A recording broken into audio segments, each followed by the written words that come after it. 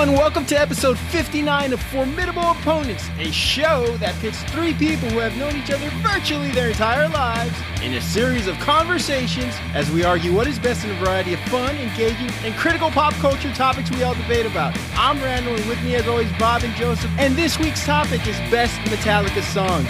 Formidable Opponents is being timely with this one, especially with the Stranger Things connection. It was either this or Best Kate Bush Song. By the way, this woman's work far superior than Running Up That Hill, criminally overlooked. Metallica was formed in Los Angeles in 1981 and still going strong. Sold out concerts, a maintained yet ever-evolving sound, a loyal fan base, the career, the accolades, the longevity. Metallica is proof that persistence and belief mixed with talent can take you where you want to go. Listen, no matter what you think the direction the band took, the majority of the fans stayed loyal. New fans found an appreciation for their classic hits.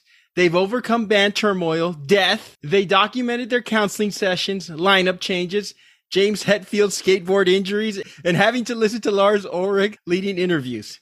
10 studio albums, 4 live albums, 12 video albums, a cover album, 37 singles, 39 music videos, and 9 Grammy Awards. Rebounding from that loss to Jethro Tull for the first ever metal Grammy in 1989. This week, Formidable Opponents debate Best Metallica Song. Bob, Joseph, give me fuel, give me fire, and whatever the hell else he mumbles. What's up, guys? Ooh. What's up? What's going on, man? guys? This is a long time coming. I can't wait. Yes. Been waiting for this show for a very, very long time. Thanks a lot, Stranger Things. I know some of you all may think it might be taking advantage of the situation, but no, this is something we've been talking about for a long time. I guess we've been wanting to do this for a while. We figured it's this, the time should be now. It is something that we're very passionate about. So let's fucking do it. Let's breathe. Yeah. This is part of our summer sanitarium tour. No, that's more Randy Savage. Never mind. I'm sorry. Snap into a Slim Jim, baby. So guys, let's get right to it. What was your introduction to Metallica? Do you all have a Metallica story? One of the first albums I got from Metallica was the Load album. My cousin Kenny, who's a big listener, he gave me the Load album for Christmas, and me and one of my best friends, Danny, we listened to that album religiously. This is back when we were kids, where we'd stay up all night, play video games, and we would jam out to this Metallica CD. And I think we heard it over and over and over again. We heard it so goddamn much that it was scratched up, it was beat up. And I remember telling Joseph one of Danny's favorite songs was Hero of the Day, and there was a little scratch or there was a little something on it that was preventing us from hearing Hero of the Day. So we did what everybody else used to do back in the day. We tried to clean it with our t-shirts so well, and we ended up cleaning it up, and it put it on, and it worked. And I remember being so fucking fired up for that song. Hero of the Day was one of my favorite ones from that album.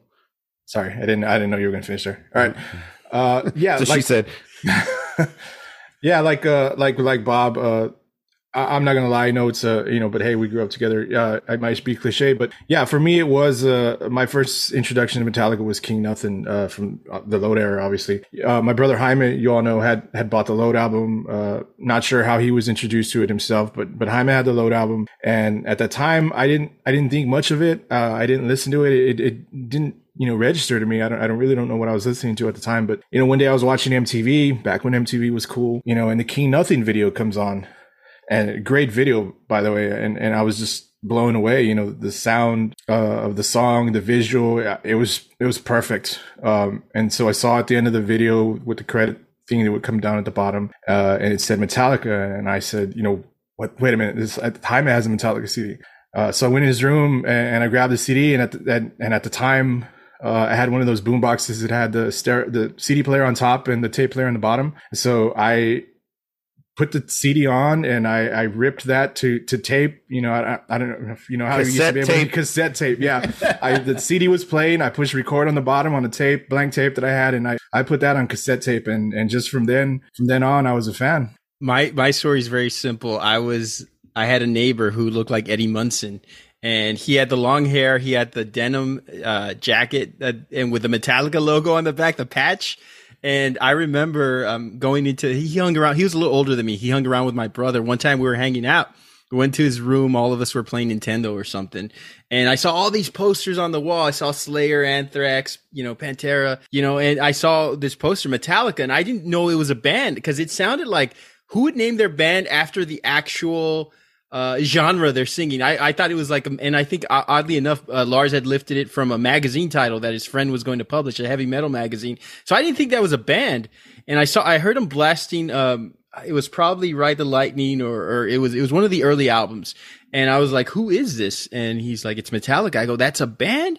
Yes. And I mean, just ever since then, I can't claim to be, that I'm one of the biggest fans, but I became a fan. And I know we got a lot of diehard Metallica fans who are listening, and they're probably going to check everything we have to say. So just as a courtesy, as a disclaimer, we are fans. We're not experts. I know a lot of people read best Metallica song. They think, it's a bunch of maybe Rolling Stone writers having a discussion. We are coming from a fan's perspective and what the music and the influence meant to us. And I think Metallica meant a lot to us. Joseph. First off, I just want to add to that. Yes, we are fans. We're not historians, and don't ever fucking question my fandom in Metallica. I'll just say that. Don't ever question my fandom in Metallica, heavy metal and genre. These guys know me, and a lot of people know me, and they would never listen to anything that I listen to. So leather-bound books. So I just want that to be said. All the people, because we had people with the Beatles one, they were like, "Yeah, I don't know shit," but shut the fuck up. We'll edit that out. We don't I'm coming with attitude today. You sound like Lars during the Napster thing. No, but real quick, I just want to add to, because I could talk about Metallica forever. This is how much I'm a fan of them. So yeah, my start was with the Load era, and I know people that might say like, well, that's, not really the Metallica. Look, that's what was out at the time. We're young. It was in the 90s. It was my first, so my next CD my first actual purchase of a Metallica CD was And Justice for All. I was blown away. Like I was, one, because it was different from the Load album. Yeah. Fuck yeah. Anyway. So that was the first one you bought, and just for all the first one I actually bought was the Black album. That was the second album I owned after Load, and man, I fucking love and that's probably why I love all the albums. I do, even Saint Anger, but I'll always be partial to those two. Load and cassette. Did you go to Walmart? I remember going to Walmart like at midnight to go get the Reload album. Do you remember that shit? Yeah. I remember asking my mom, like, we were still kids, like, hey, do you think you can take me to Walmart? Like, it was during the summer, like at 11:30 at night, so I could wait in line. Or my sister, I think my sister took me to Walmart like at midnight so I can get that album. Yeah, because Walmart at the time was still, they just don't. I don't think they do the 24-hour anymore. But back then, once it was 12 midnight, the new album was out. You can go get it. That was bad. I remember that for getting Reload. On to our next question, guys. Not very many heavy metal bands cross over to mainstream rock. What were your thoughts about when Metallica did this? I mean, we have, just a litany of heavy metal bands like Slayer, Anthrax, Pantera, Exodus, Overkill, and my personal favorite, Dirty Rotten Imbeciles. But Metallica made the crossover, was still respected. What were your thoughts on that when they went less thrash, more mainstream rock? We had this conversation last night, and I think we had this conversation when we did the Beatles show. The Beatles kind of evolved over there. I know they had a shorter time frame, right? But they evolved with their music. Each album was different. It still sounded like the Beatles, but it was a little different. Yes. And I think the same thing we could see with Metallica. They evolved, they grew, they got older. Their music changed, and yeah, you can say, oh, they went mainstream. No, they still sounded like Metallica, and that's what I fucking love about Metallica, that each CD or each album was different, but exactly the same.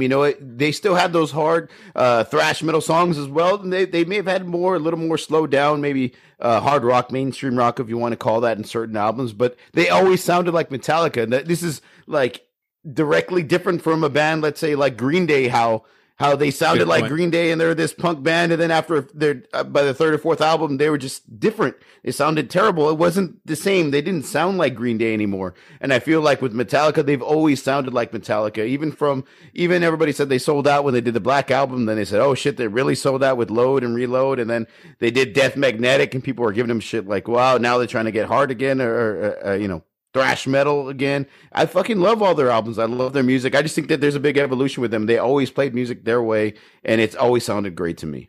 Exactly. Like I said, I was turned on to them in the 90s eras. So I guess you can say that, they had already, done that. They had already crossed over into mainstream rock. So it wasn't a big deal to me. I was just becoming a big fan, and I like it, it doesn't need to be mainstream rock, or, you know, a lot of what I listen to is far from mainstream rock. So I really have no opinion on this one, to be honest with you. Bob mentioned you'd have to ask those people that, you know, to this day call them. I can say, you know what, if it wasn't for this era, I wouldn't have gone back to the catalog. You know, so I mean, that's when I started, and like I said, I went back and bought, you know, the third album, and from there just, you know, kept going. So I mean, think about it as a buffet. You take what you want. I mean, nobody gives Aerosmith shit when they have an orchestra playing with them, or when one of their songs sounds like, you know, music from Italian restaurant. Crazy if you listen to it, the background music. I think Metallica was so synonymous with that underground thrash metal uprising that a lot of people say, well, that was my band, I take ownership. And then when they evolve and they start getting bigger, then, you know, the Johnny come latelys, the casual fans start coming in, the concerts get bigger, and people don't look like metalheads. They start looking like your average athlete, or, you know, they're wearing polos or, you know, whatever. And then it's a bad 80s movie. And I think a lot of people say, well, you weren't with them, or you don't know them the way I know them. And that's when ownership takes place. But the artist is going to evolve. The artist, I mean, I'm with you guys. I think the evolution, you take what you want. If you go to their concerts, you want to listen to their classic hits, they're going to play that. They're going to mix in their new stuff. So take what you want from that. And I know you guys don't give a shit about this question, Bob, but maybe you slept on it. I'm going to ask it anyway. What was your reaction to the whole Metallica versus Napster situation? Did it hinder your opinion of them? When you're young, and this is my opinion of it, to be honest with you, when you're young, you're kind of, I can see how some of the young kids are like, what the fuck? What's the big deal? We're just downloading your music. I mean, it's making you more popular because more people are listening to it. But as you grow up, you realize, like, motherfucker, you're taking money off the table. You know what I mean? Like, these guys work so hard and create these albums, and for them to just sit and get dusty on a shelf because you're able to download all this music for free. So I didn't think back in the day, I didn't really know too much about it. I was just a fucking kid, dude. You know what I mean? With a computer. Yeah. But now that I've grown up, like, it was fucked up. And I can see how the Metallica wasn't just fighting for their music and their money. It was for everybody. It's for every artist. Like, they were out losing money. That's why you saw, like, there was an era there where, like, everybody had to go on tour. You know, they had the guys like the Rolling Stones still touring because everybody was just downloading their music for free. They couldn't make any money off their albums. So what the fuck they have to do to get their old asses on stage? So, you know, it's that's my opinion on it. I honestly, I didn't care, and I didn't give a fuck. I didn't care what people said about them. I didn't care about the people complaining about them. Lars took a lot of flack for that, and it was like, "Oh, you're a fucking rich You're the most haters man around." You know what? But like Bob said, you know, to be fair, I wasn't downloading their music. I still bought their CDs. You were downloading Donald Duck Gets a Blowjob. That was hilarious. Donald Duck Gets a Blowjob. Donald Duck Getting a Blowjob. That was fucking funny. Sorry, that made me think of that. I downloaded music, but I bought Metallica CDs. So, but like Bob said, I mean, they were right in the end. They were right. We look at where we're at right now. I mean, album sales aren't, you know, physical album sales aren't really. I think they're still losing money because, like, streaming services play them like at a cost, and they're not paying them by pennies. The songs. Yeah, they just get they're just like, we're gonna pay you X amount just to play your music. Somebody can listen to Metallica on a streaming service, you know, 100,000 times, but Metallica's only gonna get paid for their initial cost. With that, I think I could. They probably don't make as much. I think the thing they have going for them is that they have their own label now, and they own all their music, and it's released through Blackened Recordings. It goes to them like as opposed to maybe, you know, some other artist who's signed to a label who, you know, the label gets to cut. Metallica owns their shit. So I'm like what Bob said, like they probably, you know, there's a price that they probably don't receive the full credit, but at least most of it goes to them, I'm assuming. Speaking of getting a cut, dude, I'm drinking their Black and Willet whiskey, dude. Oh, it's amazing shit, man. So they're getting a cut of that for damn sure. Black and Whiskey. I was searching out Black and Whiskey, their Willet edition. I have their Willet, and then I have their good stuff. Go get it. Black and Rye. What's it called? Rye the Lightning. It's really Rye the Lightning. Yeah, and this is a free promo, like promo. Yes. But my quick points on Napster. Being young and broke is siding with Napster, as you pointed out. Being older and having income, I understand Metallica better. At the time, though, I will say this: CDs went from costing like $10 to almost fucking $15 to $20. Yeah, sometimes. That's true. So I remember that because I remember like I said, I would go buy CDs. And and suddenly CDs started costing a lot of fucking money. And you're like, what the hell? Not Jethro Tulls. They went down in price. Yeah, like I ain't paying $16 for the Goo Goo Dolls. Come on. I still buy physical CDs, but you see what a lot of artists are doing nowadays is they're offering you a fucking signed CD. Like I have a lot of signed CDs and albums because the artists are selling shit that probably used to cost a lot more money back in the days. I bought the new Lamb of God album. It's going to come out. It's going to be autographed. It shit only cost me like $15.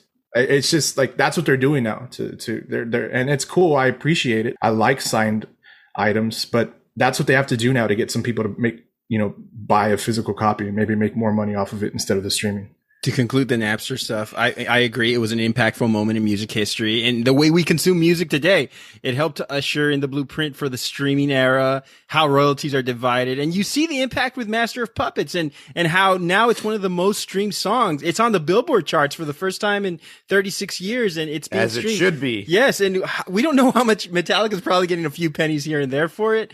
But it was a seminal moment in the music sales industry. I think the approach was off. Maybe Lars was not the best person to lead the charge, but his intent was heard, and I think it was an important moment for an important band. So I guess we could wrap that up. Because he's Danish. He comes off angry already. He does. He's cool, though. He's cool. I like him. The South Park episode with him was really good.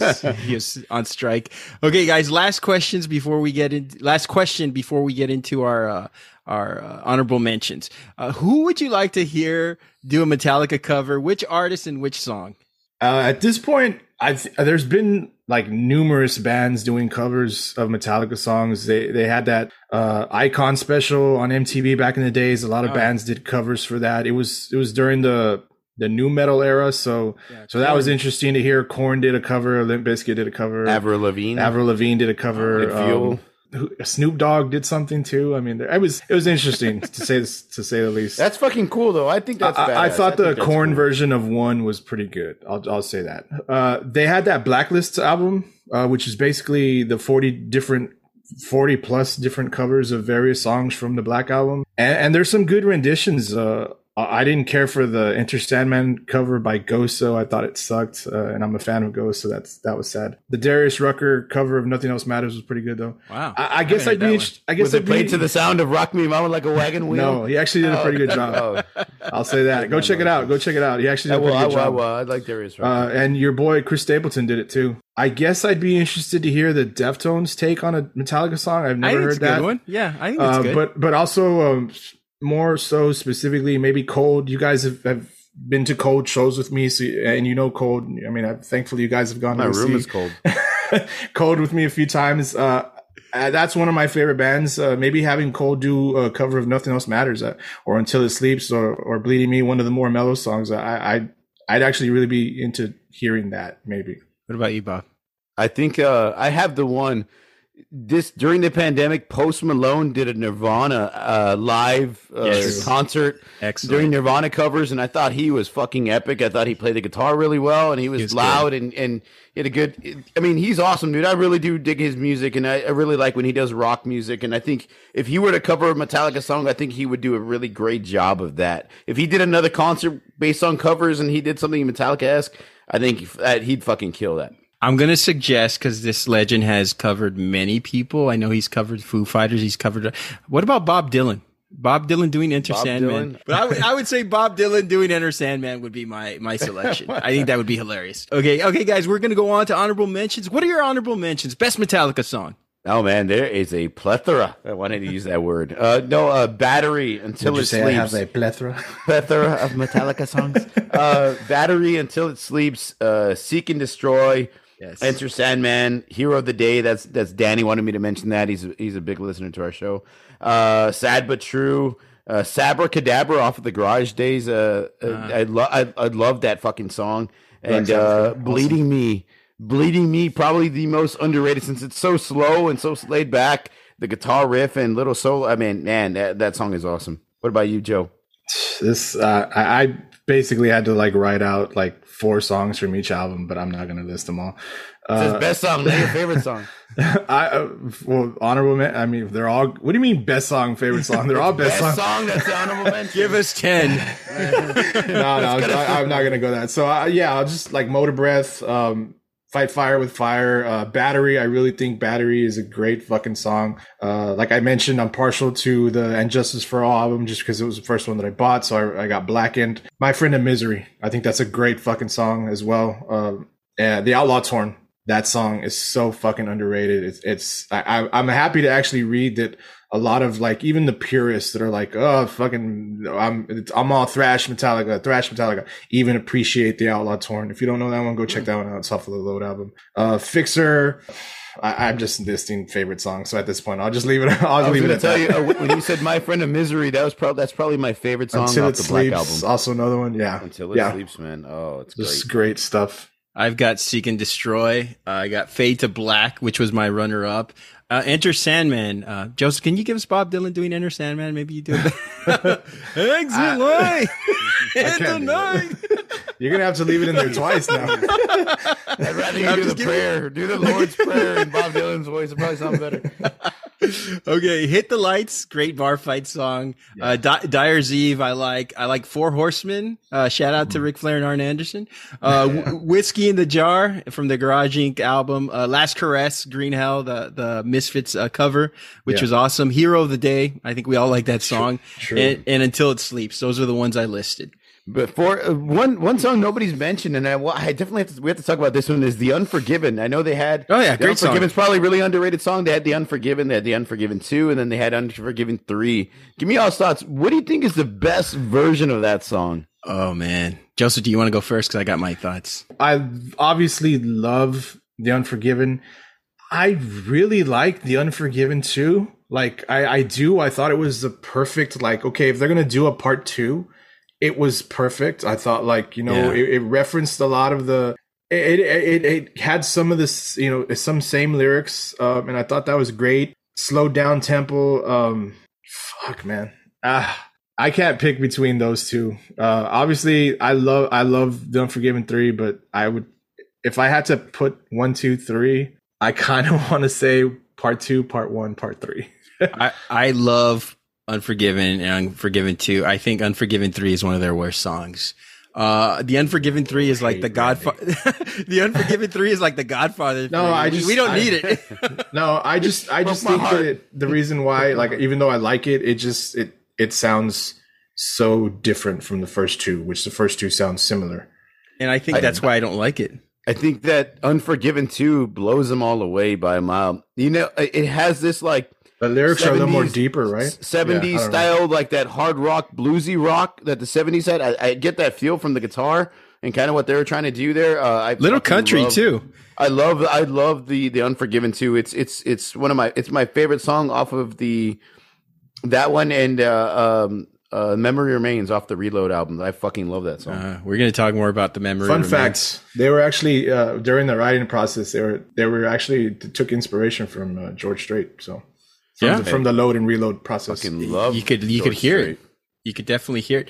Guys, before we go on to our selection, let's talk a little bit about our partners over at Athletic Greens. I started taking Athletic Greens because it helps me maintain my health. I was sharing with Bob and Joseph before the show that I've been gone for 5 weeks out of the house, 5 weekends, a week straight. And then we've been doing some fun stuff with the family for the past 5 weekends. And I've been telling Bob, I got to get back on track. I've been telling Joseph, I got to start working out. And the Athletic Greens really helps me out. It's lifestyle friendly, whether you eat keto, paleo, vegan, dairy free, it's gluten free. It contains less than 1 gram of sugar, no GMOs, no nasty chemicals or artificial anything. And it still tastes great. It helps with your quality of sleep.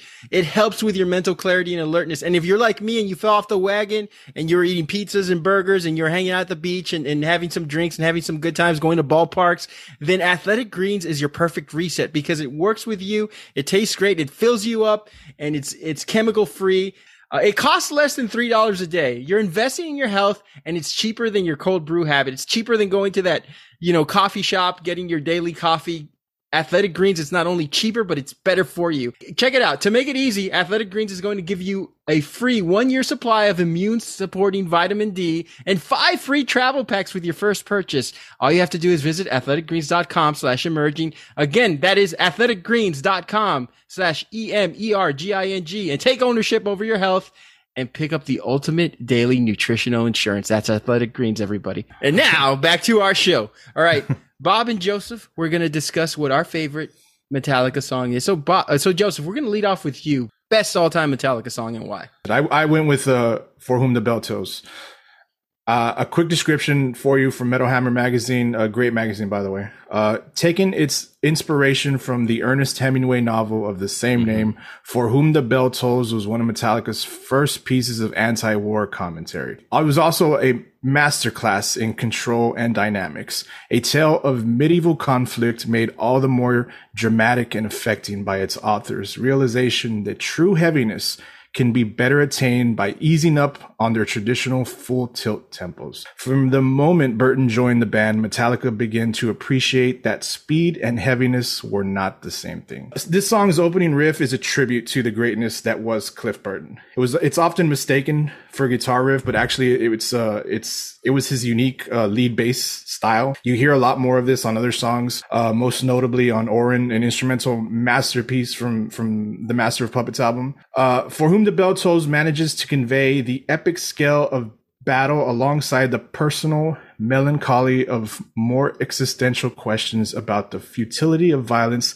I just wanted to relay those descriptions to you all. To you all and to the listeners before I gave my 2 cents. I think this is by far one of the most recognized Metallica songs. I know the same can be said for your picks as well, and I'm sure you're going to give that same description and argument.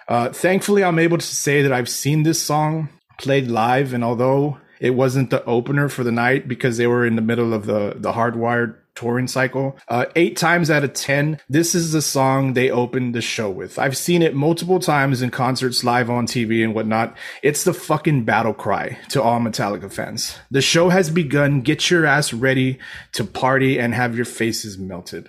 This song is so fucking good that every time the bell tolls, a Metallica fan is born. That's right, everybody.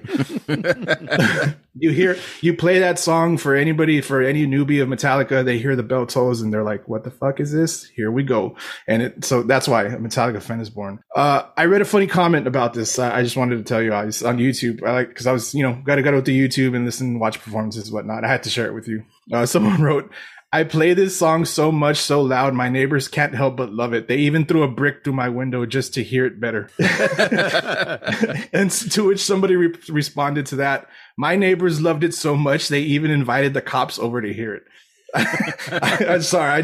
I thought that was hilarious. Anyway, aside from its obvious, power to push you through that last mile of your run, Randy, or those last 3 reps on the bench press, it's the song I read about that most, parents or old school fans introduced to their kids or young metal fans. Again, being able to see this live and hear the reaction from the fans and seeing a fully sold out Alamo Dome, which was crazy. I've never been to a sporting arena and seen a full sellout crowd. I've been to plenty of sports games and seen a good turnout, but to turn around and because we were on the ground, we had to be on the floor. But to turn around and see the entire floor filled, look up and see, I believe the Alamo Dome has 2 tiers of seats, maybe 3, I don't remember, but to look up and turn around and see the entire fucking stadium filled and hearing them react to this song, hear them all chant For Whom the Bell Tolls. It's fucking powerful, man. And that's what I'm bringing to the table tonight. That was my pick. What about you guys? I think you didn't. First off, I love this song. I don't think that there's any bad picks tonight. It's just like the Beatles when we talked about the Beatles' greatest songs. Not gonna be any bad picks. This song is fucking epic. It is fucking awesome. It's one of my favorites. Even better that it's based off of Edgar Allan, one of Edgar Allan Poe's, poems, which is fan-fucking-tastic. You can't get any more dark or metal than that. I love the way you said it. It's subtle. It's heavy. It's dark. but it's subtle. It's not as crazy. It's not as fast as far as the tempo goes, but it still gets you bobbing your head and drumming on your steering wheel. And it's a really pump up song. I always think of what were we talking about last night? I was talking about Zombieland, like how that's a badass opening scene. The beginning opening. I think it's cool as shit. The only thing, I'm only gonna have one argument against it, and that's because I absolutely love the song. This is almost my pick as well. There's no guitar solo. I wish there was a guitar solo. I'm so infatuated with Kirk Hammett and his guitar solo play that I wish they had come up with something for this one. Not that it needs it, but I wish they had. I love this song, but that's my take on it, man. This is a definitely fire you up, lift weights type of song. Joseph, you're absolutely right. I use this song for my last mile. I went Metallica the Last Mile. I was telling you guys how great I felt during my run, and then afterwards I felt like shit. So I went from Whom the Bell Tolls to Athletic Greens, and then I started listening to When the Children Cry by White Lion because I felt like shit. But this is a great song. Let me start off with a compliment. And as a man who's graded his fair share of bad grammatical college term papers, I appreciate Metallica using the correct usage of whom. So credit to them and all the English professors out there. We get it, doctor. We get it. This is a killer entrance song for a fighter. I think it's an amazing, if you're a fighter, wrestler, boxer, whatever, this is a song to come out to. And maybe it's just a title, but it reminded me a little bit of Hell's Bells. And on the streaming service the algorithm, the next song was Hell's Bells. I enjoyed the pairing. Good job by Apple. Napster would have paired it up with What's My Age Again or something like that. But the fact that, Apple paired this up with Hell's Bells right afterwards was a great touch. I really enjoy listening to. That's a great sort of like duo song to have with that song, and I love listening to both those songs. When I listen to this song, I feel like a little sorcerer or a warlock, replete with a staff and fucked up long black fingernails is telling me about a story about getting ready for war by the Rocky Mountainside, and I'm ready for battle, but he just won't shut the fuck up. But I mean, it's a great visual that I had. Nice drum fills by Lars. It's a top 10 Metallica song for me. No hate, clean, safe Metallica song. I think a lot of people love the song as a war cry. No fault of the song, but our rock station, and you guys remember this, our rock station had this, they didn't have very many Metallica songs on heavy rotation. This was one of the songs that they had. So what would fuck it up, I talked about pairing it with Hell's Bells, which was great. But when we would listen to this song back at our hometown, it would be like, From Whom the Bells Tell. And what would be the next fucking song? It would be like Abracadabra by Steve Miller Band or some shit like that. Totally fucked up our high. I want to reach out and grab you. So what happened to that guy? We lost him. Okay, so good song, but for all the risks, the guitar duos, and all the musical experiments Metallica has delved in, this was a very straightforward song for them. Like Bob said, no guitar solo, but a lot of people like, the quickness and the momentum this song brings. And that's what I like about it. Great opening song. So it's ironic that you did the opening pick because this is a great song to open with, not gonna lie. Yeah. I think it opens up really well. I like the parallels that you brought up, Randy, with AC/DC and Hell's Bells, and I love that. I've always compared these two, and I've always loved playing them back to back. I think that's great. It's a great opening song. It's a great pick to start with, Joe. Excellent. Yeah, like I said, I think we're all going to agree with the picks because there are not too many bad Metallica songs.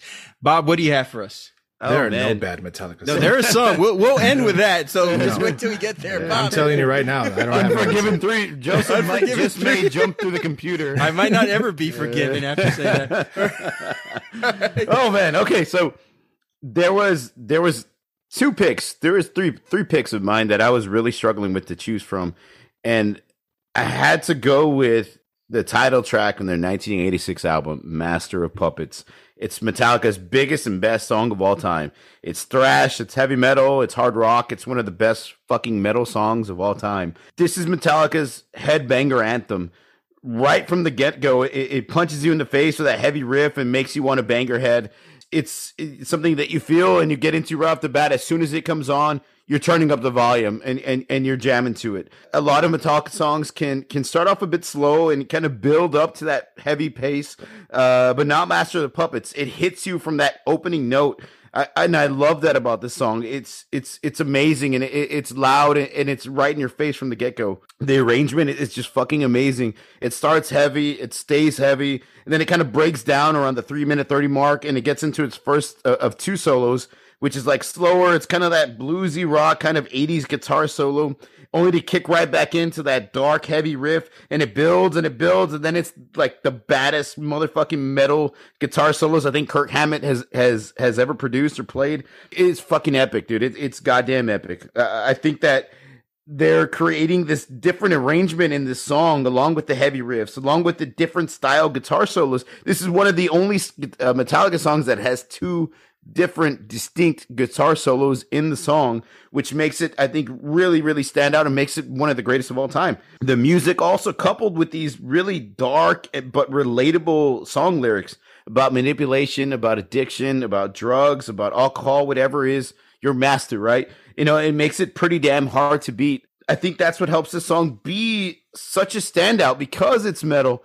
because it's rock, because it's relatable, because it's fucking mainstream, even though it's not meant to be. It's everything you'd want out of the coolest and best and the fucking hardest Metallica songs that's out there.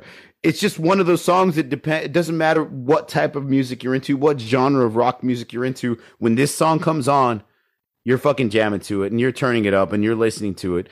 This is my pick, and I think that it's kind of hard to beat, man. And I know we want to talk a little bit about Stranger Things and all that. I think we'll get into that at the very end, but this song by itself, and for the longest time, it's been the Headbangers anthem.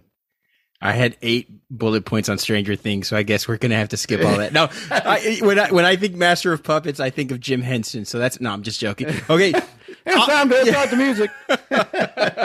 Eddie Munson, of course, Stranger Things has helped to reinvigorate this song. I'll say that in 1986, nobody gave a shit about people who look like him, but now everybody loves this guy. So stop, all right? Everybody stop, because you didn't give a shit about him back then. This song will last throughout the end of time. If you're teaching a kid how to shoot a basketball, you show him Steph Curry videos. If you're teaching a kid or anybody how to play metal, this is the song you start off with. I mean, you can't deny that. Pure adrenaline. James Hetfield in Thrasher magazine said, Master of Puppets deals pretty much with drugs. How things get switched around. Instead of you controlling what you're taking and doing, it's the drugs controlling you. And he mentioned, I went to a party here in San Francisco. There were all these freaks shooting up and geezing, and this other girl was really sick, so it started to inspire this song. I think he must have been at Charlie Sheen's house. I don't know, but it was something that inspired the song. This song was deemed culturally, historically, and aesthetically significant enough for preservation in the National Recording Registry by the United States Library of Congress in 2016. Pretty big deal. The first metal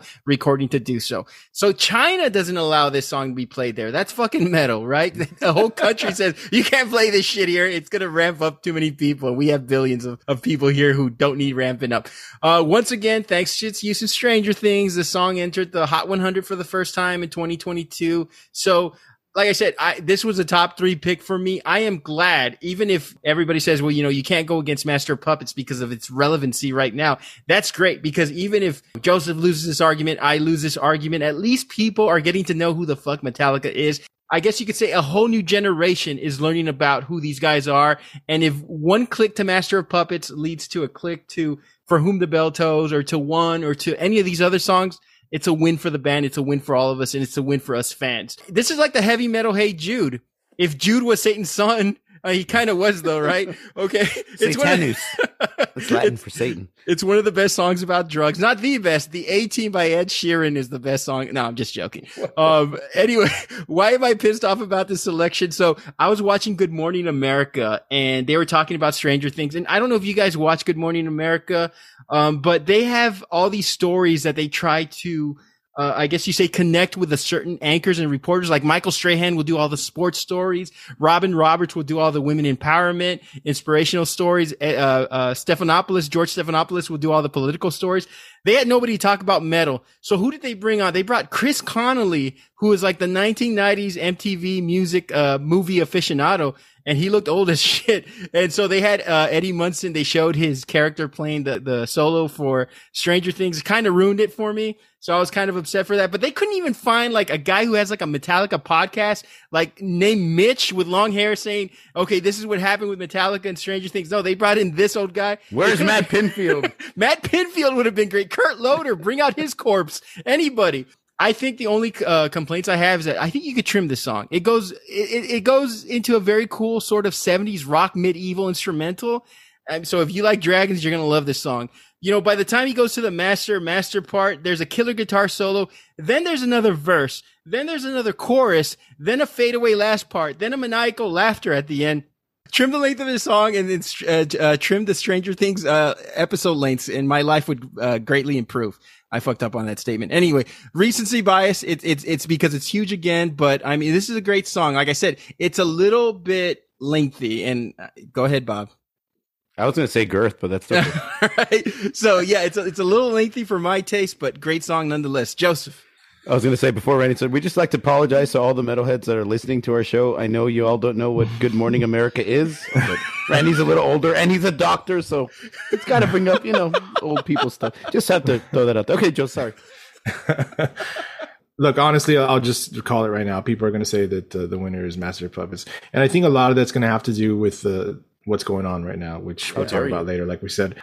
Part of me has mixed feelings about that, but I don't want to sound like one of those people, but we'll talk about that later.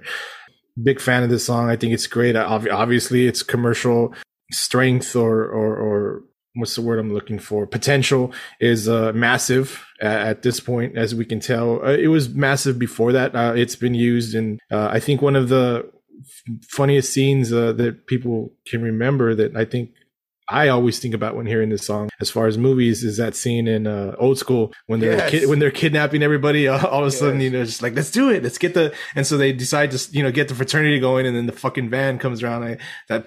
Dun, dun, dun. It's like it's great. It's a funny scene. So obviously, it's commercial potential is there, and it's been there. Speaking of because with my pick, and Bob mentioning Zombieland 2, if you don't know out there, the actual opening of Zombieland 2 uses this song. So it's really cool. I think, that was also, if you stick with gold with the first one, because Zombieland was great. I thought Zombieland 2 was good. Anyway, not talking about Zombieland.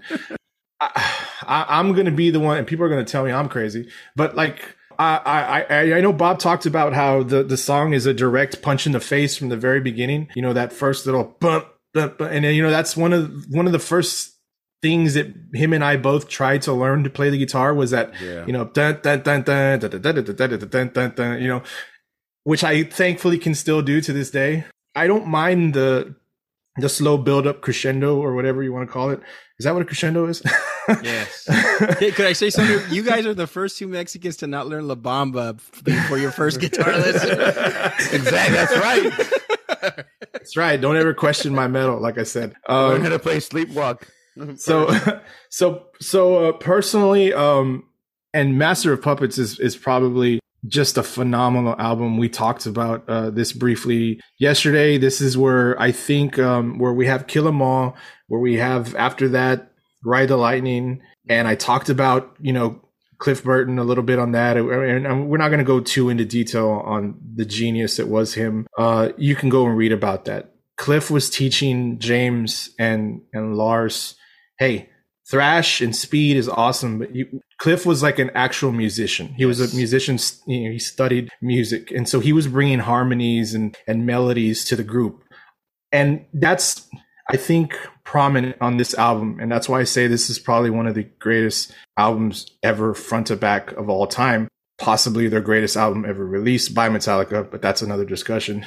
And so I really like this album, but personally, Battery is one of my favorites. I think that build up, the Spanish little guitar intro, and that's a lot of that was influenced by Cliff as well, because he used to carry around a guitar and do a lot of shit like that, while they were touring. And so I like the build up of Battery, and then the kickoff. I think it's just as equally heavy and thrashing and in your face as Master of Puppets, but I mean, it's Master of Puppets. It's a fucking great song.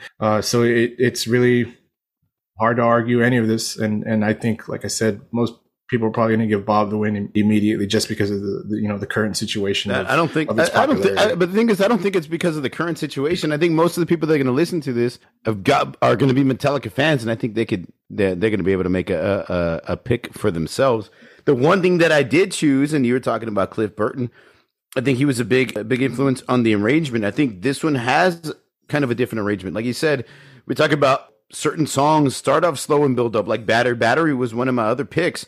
I was really, really debating between the two, but I felt like Master Puppet starts off strong, then it slows down, then it picks back up, then it goes into another solo. Like, there's a lot of cool elements there, and I don't know. I'm sure there is, but it's kind of hard. Can you think of any songs off the top of your head that have two separate solos that are two completely different sounding solos? And I can't think of a song off the top of my head from Metallica that they did that, and it's kind of a cool arrangement the way they put it all together, and that's why I chose it. It's not just it's in your face, but then it slows it down and then it builds back up, and the building's kind of different. So for me, at least, that's what swayed me to choose it as the best. High Enough by Damn Yankees, I think, had two solos. I'm not sure. No, it didn't. So we'll go on to my selection, and I chose One. One, which is also the title of my favorite U2 and Creed song, by the way, just putting it out there. If you were to pick a song to feature for an HBO America Undercover murder documentary, is there a better song than One? I mean, maybe Danzig's Mother, right? But One, I think you can't get more metal, more cool than that song.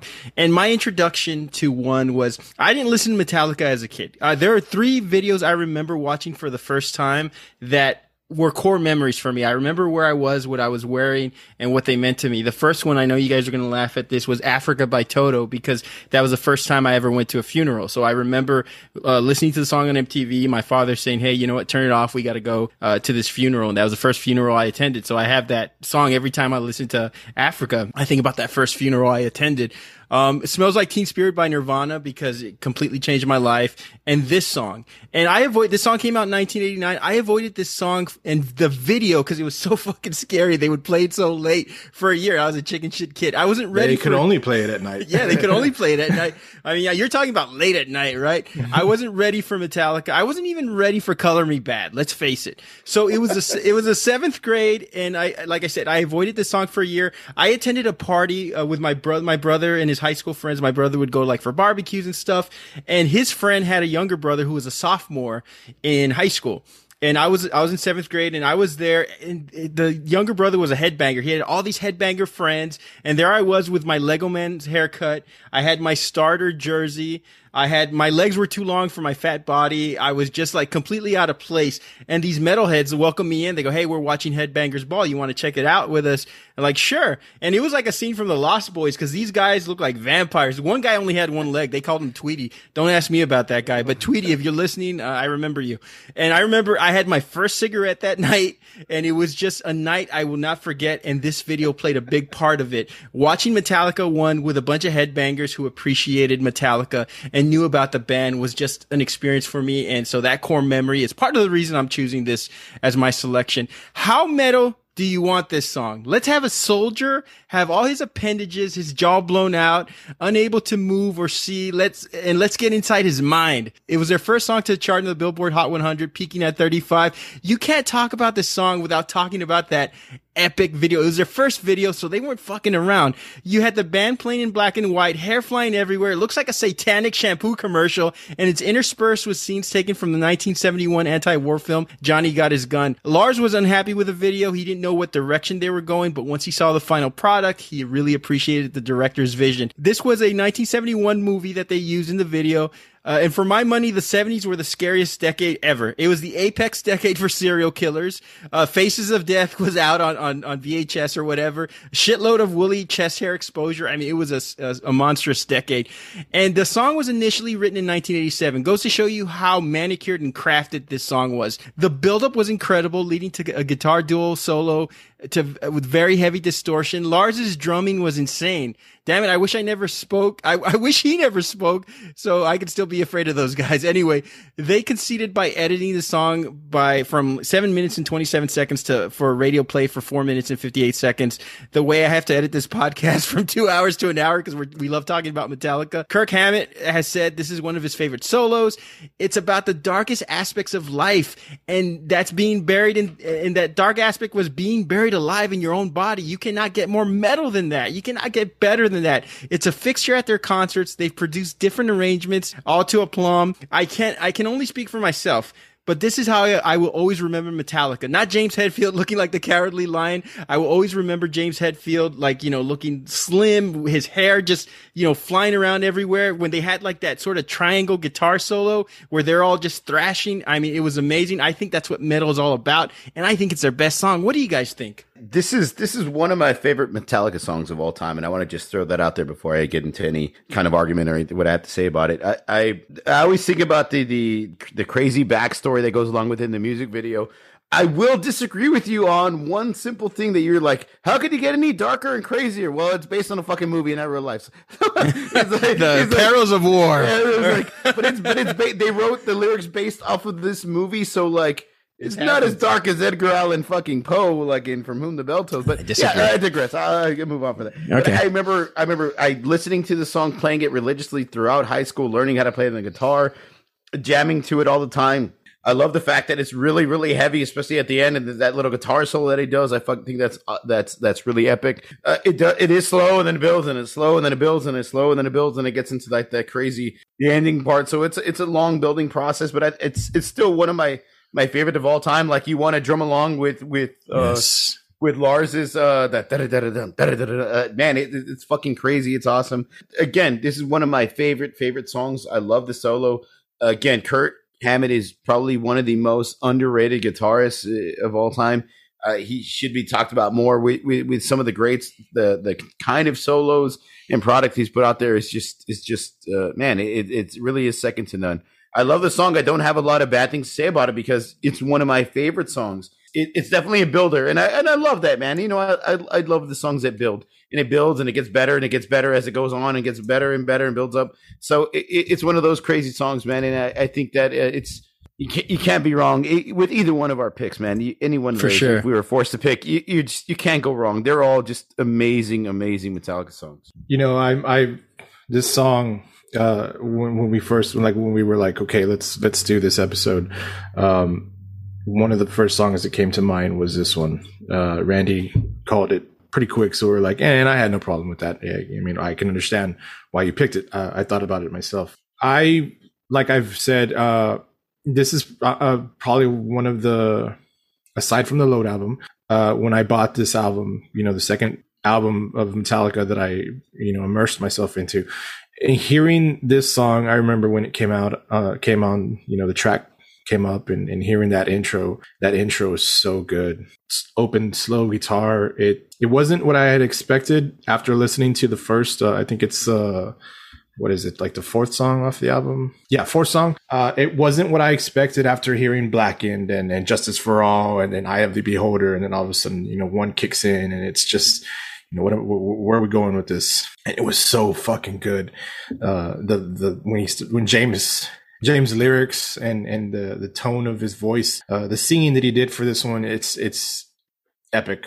In doing the research and looking at different lists and people put together and whatnot, different magazine publishings, to be honest with you, our three picks were all in the top 5 in, you know, about 4 out of 5 of those lists. So I thought that was really cool.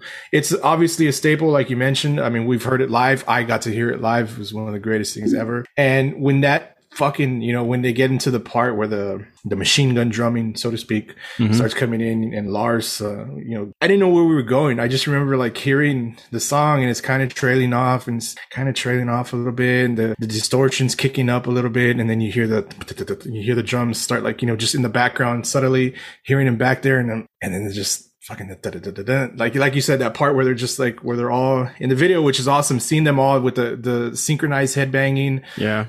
Metal Brady Bunch. Yeah. It's like, it's so fucking cool. Luckily you have a visual for this, which adds to it. Me, Bob's and my pick, didn't have that luxury, but there's some great live video of the band performing each of those songs. And that's kind of where I took my argument, seeing them. I got no real bad shit. I don't think I said anything bad about about Master of Puppets. Yes, your attitude said it, your body language said it.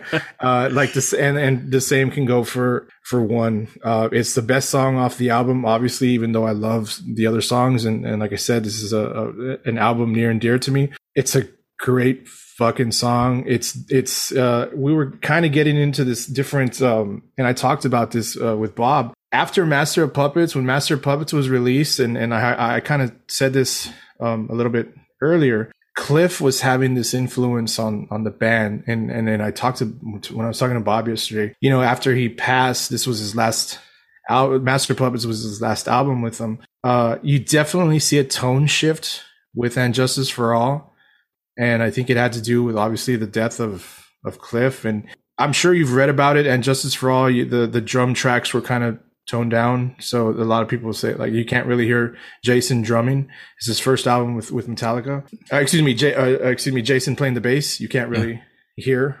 But I thought like, you know what? It was a great like way for them to come back from the Master of Puppets album to, and I think you hear a little bit of anger in all of it, and you hear that in this song, and just dealing with their feelings. I'm just, you know, throwing different things about how I feel about this song, but yeah, great song. Fuck, man. I don't know why we do this topic. I know, right? I mean, we do it because we want to do it, but it's like, how do we even fucking do it? Speaking of, you were just talking about the Injustice for All album and after losing Cliff and all that stuff. I saw an interview this week where Jason Newsted was like pissed off because Lars turned down like a lot of the bass in a lot of the songs, and Jason Newsted was like, "What the fuck, man?" Like in the Injustice for All album, and you know, it's something that Lars never would have been able to get away with if Cliff Burton was still, you know, in the band, everything like that. I thought that was kind of funny that Jason Newsted was like you heard one of the songs when it came out, he's like, wait, what the fuck? Hear the man like, where's my fucking bass line? You can barely even hear it. Let me ask you guys this, as two guys who have seen the band live. You've seen them once, twice? How many? I've seen them twice. I saw them at the X Games and I saw them at the Alamo Dome. Okay. Thankfully, I at least seen them the once, and I will see them again. Still he's mad at me because I've seen him more than him. No, but I don't care. But I will see them again. You're mad. Let me ask you guys this: which is the song, and it completely unbiased, which is the song that the fans went absolutely apeshit for the most? That once the opening chord started, everybody was completely just full throttle. You know, metalhead fan base just went crazy. Shit. It's either, and this is no bullshit. It was either From Whom the Bell Tolls or Master of Puppets. Why not one? Because it starts off very slow, Randall. No, it got a good reaction. It did. At least from the that's when they started playing one, everybody started lighting up their joints. They kicked that off with a video, you know, on the screens of like cut and paste stuff of war, and you know, the beginning of the song. So throughout the album, throughout the arena, we're hearing like the gunfire, you know, like in explosions, and I think they even had some pyrotechnics, if I remember correctly. Mm-hmm. But yeah, I remember when that song kicked in, and when it was quiet, and then all of a sudden we heard James kick off the opening chords, and the crowd did go crazy too. I think, honestly, and maybe because it was the end of the night, maybe they saved it to the end of the night when they find, because they played Enter Sandman last. Oh, okay. And they were like, yeah, thank you, and then they did, and then they hear the encore. And everybody like fucking, I heard like the roar. I mean, but we heard the roar all night, so it's really hard to say, to be honest with you. All the songs are great, though. I don't want to, you know, just highlight one song. I think each song means something to everybody. And I want to ask you guys this about the history and the lineup. You guys mentioned Cliff, and as we all know, Cliff Burton tragically died. It was a bus tour accident, right, guys? Yes. Yeah, the bus flipped over, and I think him and Kirk had flipped for the bunk, and Cliff took the top bunk, and, you know, he was lying, and, you know, the bus was on him. The bus driver tried to pull the blanket off. James got pissed off and lost one of his best friends. Really sad, What are your thoughts on them losing Cliff and then having to move on from that? I think it's really, and when we speak about this band and how much we like them, this band has had to, and one, the first way the lineup changed, people call this lineup the classic lineup, but at this point in their career, each bass player has been with the band for at least 10 plus years each, I believe. Ron Gubman too? No, well, not him. Actually, I'm sorry. Dave Mustaine. But you know, each lineup has had at least like its own like generation. So it's really weird, like how it's not like an identity, like right? So each lineup has had its own identity. I mean, it's really always been. And I'll just say this like real quick. I told Bob about this. I know, you know, Mustaine has his own thing going with Megadeth, and I think everybody and people and Megadeth's cool. I think in the end, and hopefully he sees it now. I don't think he saw it then. What happened with him was probably the best thing for him. Yeah, I agree. He's got a great career. He's got a great career. He's got his own thing going with Megadeth. It was the best thing for Metallica. I mean, it was. It's sad how it happened, but it happened. I just, as far as, the lineups, I'm sorry. Is Dave still? He rambled. No, you're good. Because I want to ask this follow up to both of you guys. Is Dave still bitter, or has he grown from? Because I remember he was accusing Kirk of like stealing his wrists. In some kind of monster, he was pretty bitter, and he had a one-on-one conversation with Lars in front of a therapist. That was part of the therapy. It was pretty intense. That he was like, I remember that. Like he seemed pretty bitter and like pissed off at himself too. So for the cameras or whatever you want to call it, it seems like they've patched everything up. They've toured. They've done the big four shows, which was Slayer, Megadeth, Metallica, and Anthrax. Yeah. Thank you. And they've performed together on stage. So at least in the public eye, it seems like they're good.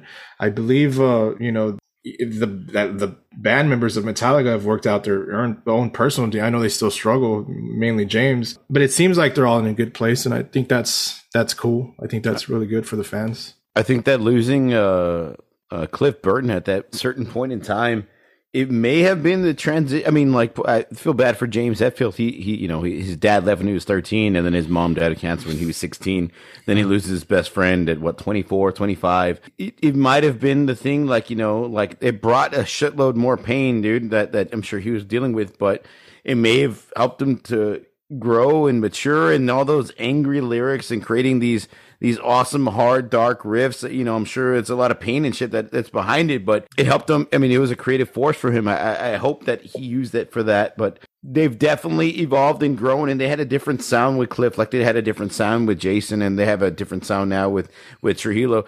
But I really like Rob, man. He's got a great little attitude, and he keeps him young, and he's fucking fun on stage, and he plays the bass like a goddamn champ. So I think it's a cool evolution as far as bass is concerned. I think he's an awesome combination of both Cliff and Jason. And his son's in a rock band too, right? His son is a full-on musician. He's a young kid too, and he's filled in on bass. I know for Korn a few times.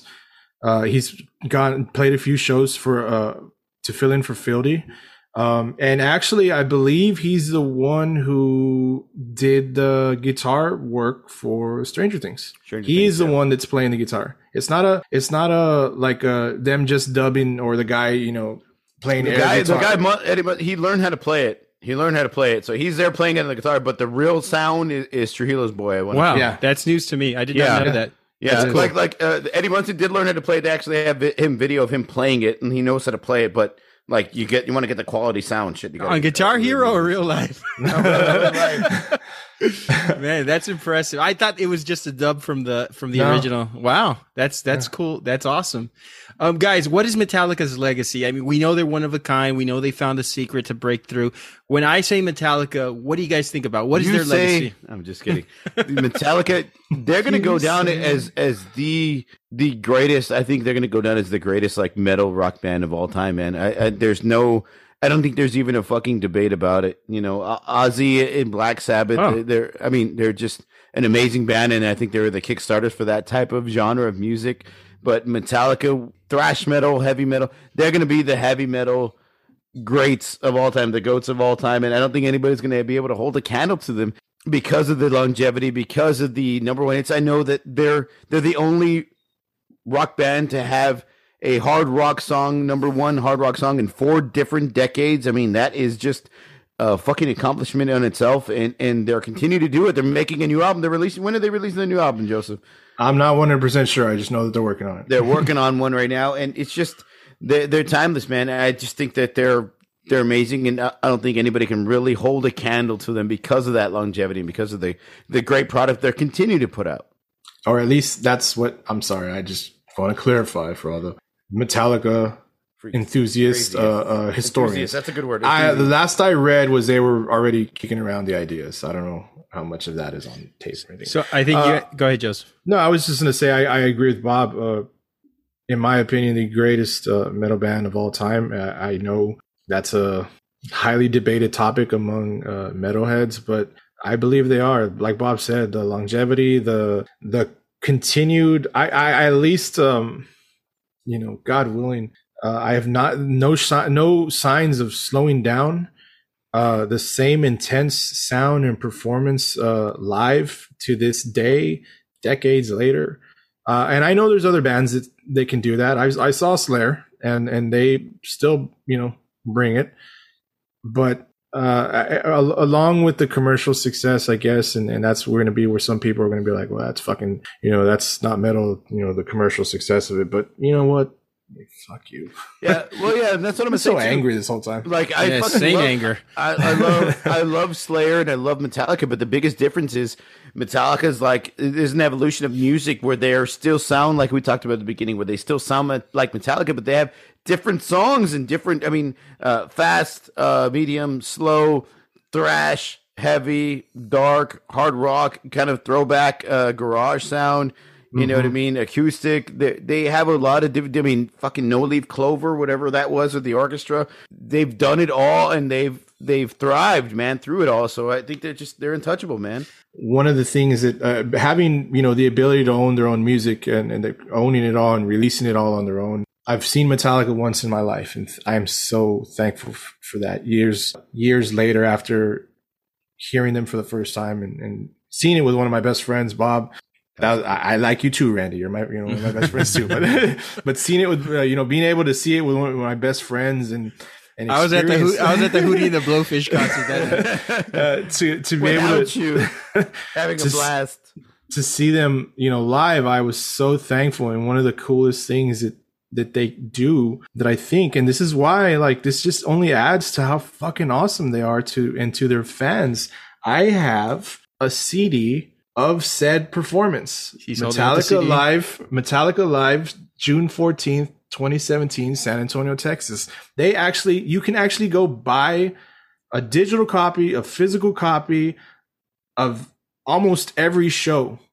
And so to have this album, this CD of my first show, being able to listen to it and remember, and this is kind of what I talked about when the songs and the arguments, I went back and I listened to the For Whom the Bell Tolls performance and hearing it and remembering the experience. And it was so fucking cool. And I just really think it's awesome that you can do this, that this band does this for their fans.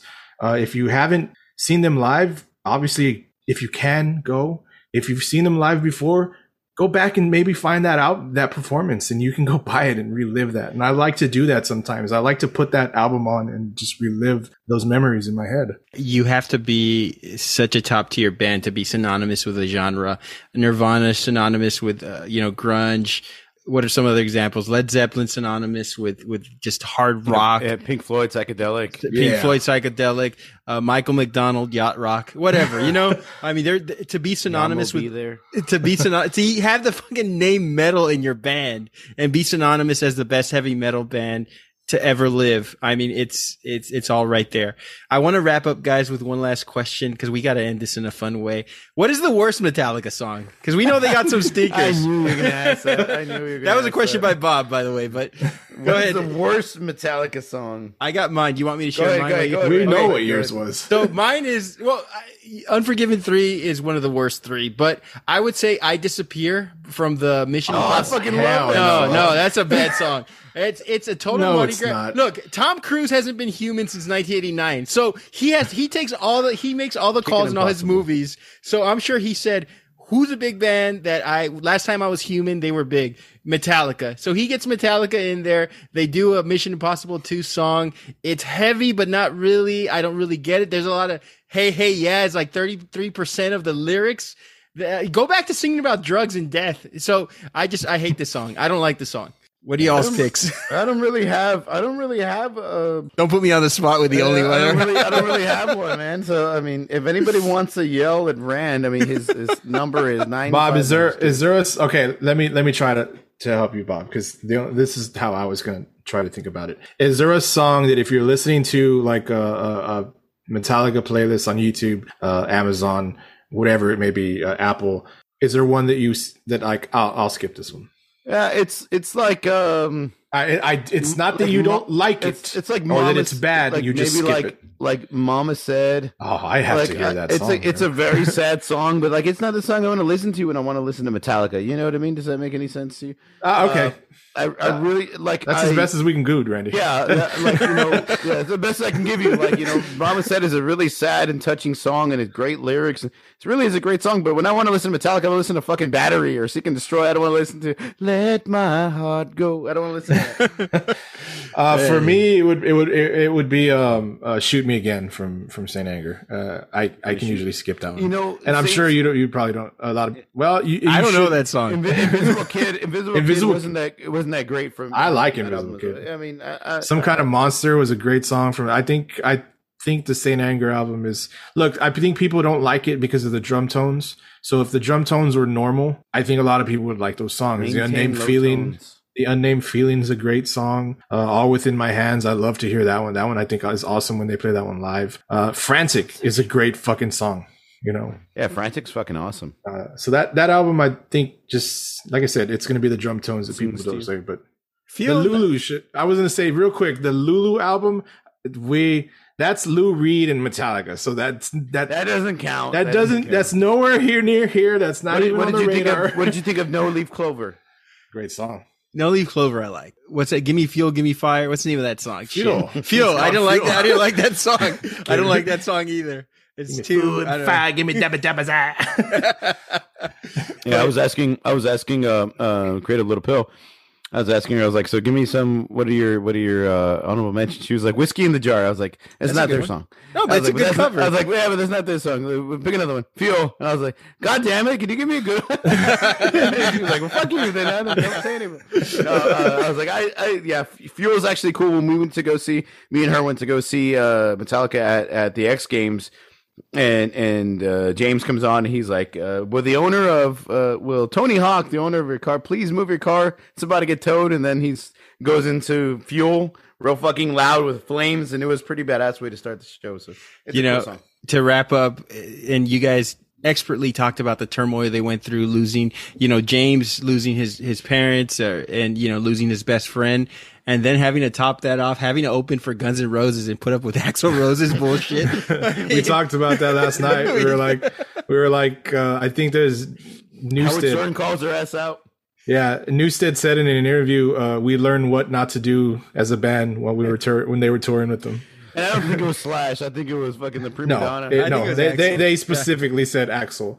They were like, that Axl would cancel shows because and Newstead said this. He was like, Axl would be like, I can't perform today. My voice is bothering me. And that he would say that while smoking a cigarette and drinking fucking liquor. And I was like, well, what the fuck, man? So yeah, I mean, bro. Yeah, exactly. Excellent show. Any last words on Metallica? Real quick, like 30 seconds. 30 seconds, just real quick, man. I'm glad we actually got to talk about this. This is my favorite rock band growing up. It's better than STP and Nirvana and everything.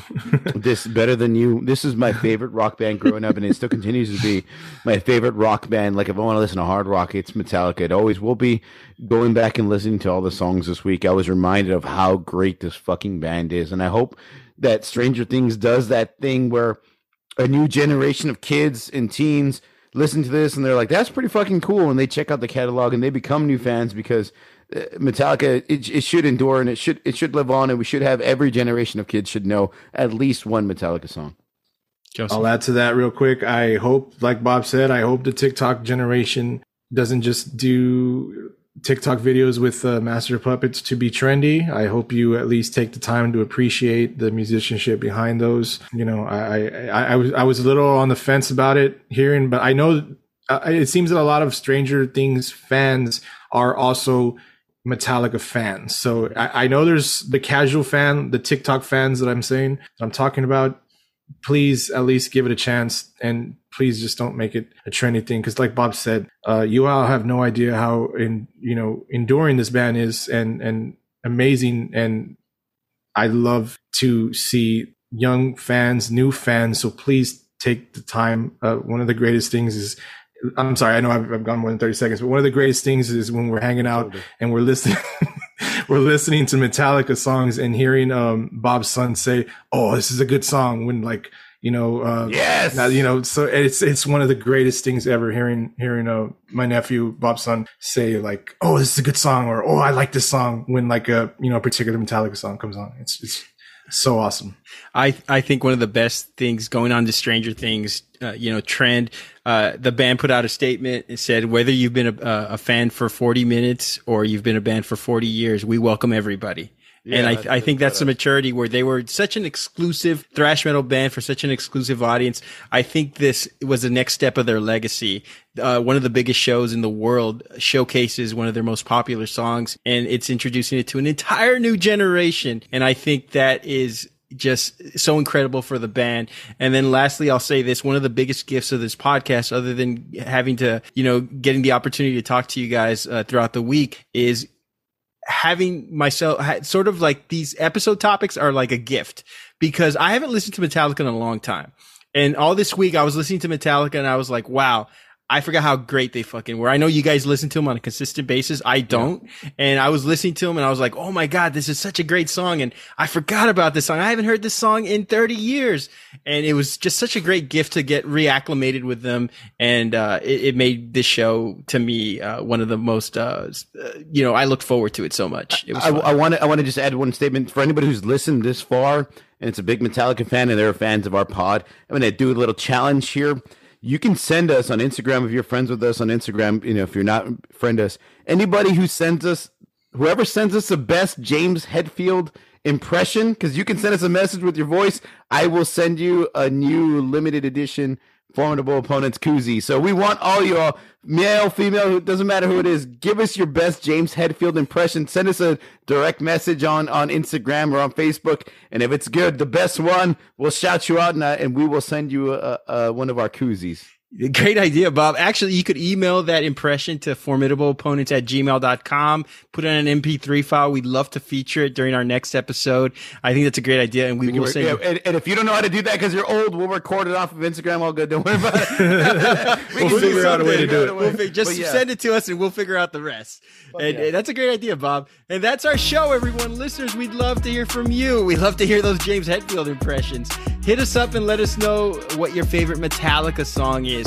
Most importantly, let us know what you think about the show. You may reach us at formidableopponents@gmail.com. You can follow us on Twitter, Instagram, Facebook, TikTok by searching for Formidable Opponents. Also, please rate us on Apple and Spotify. Those really help us out. And we want to thank Creative Little Pill for the great artwork. And we'll be back in 2 weeks. We're going to take a break next week. We'll be back in 2 weeks with a special guest, and we will be debating best song by an actor. That's going to be a fun topic. So for Bob and Joseph, we'll see y'all in 2 weeks. La da da da da da. At least say hello. Ooh.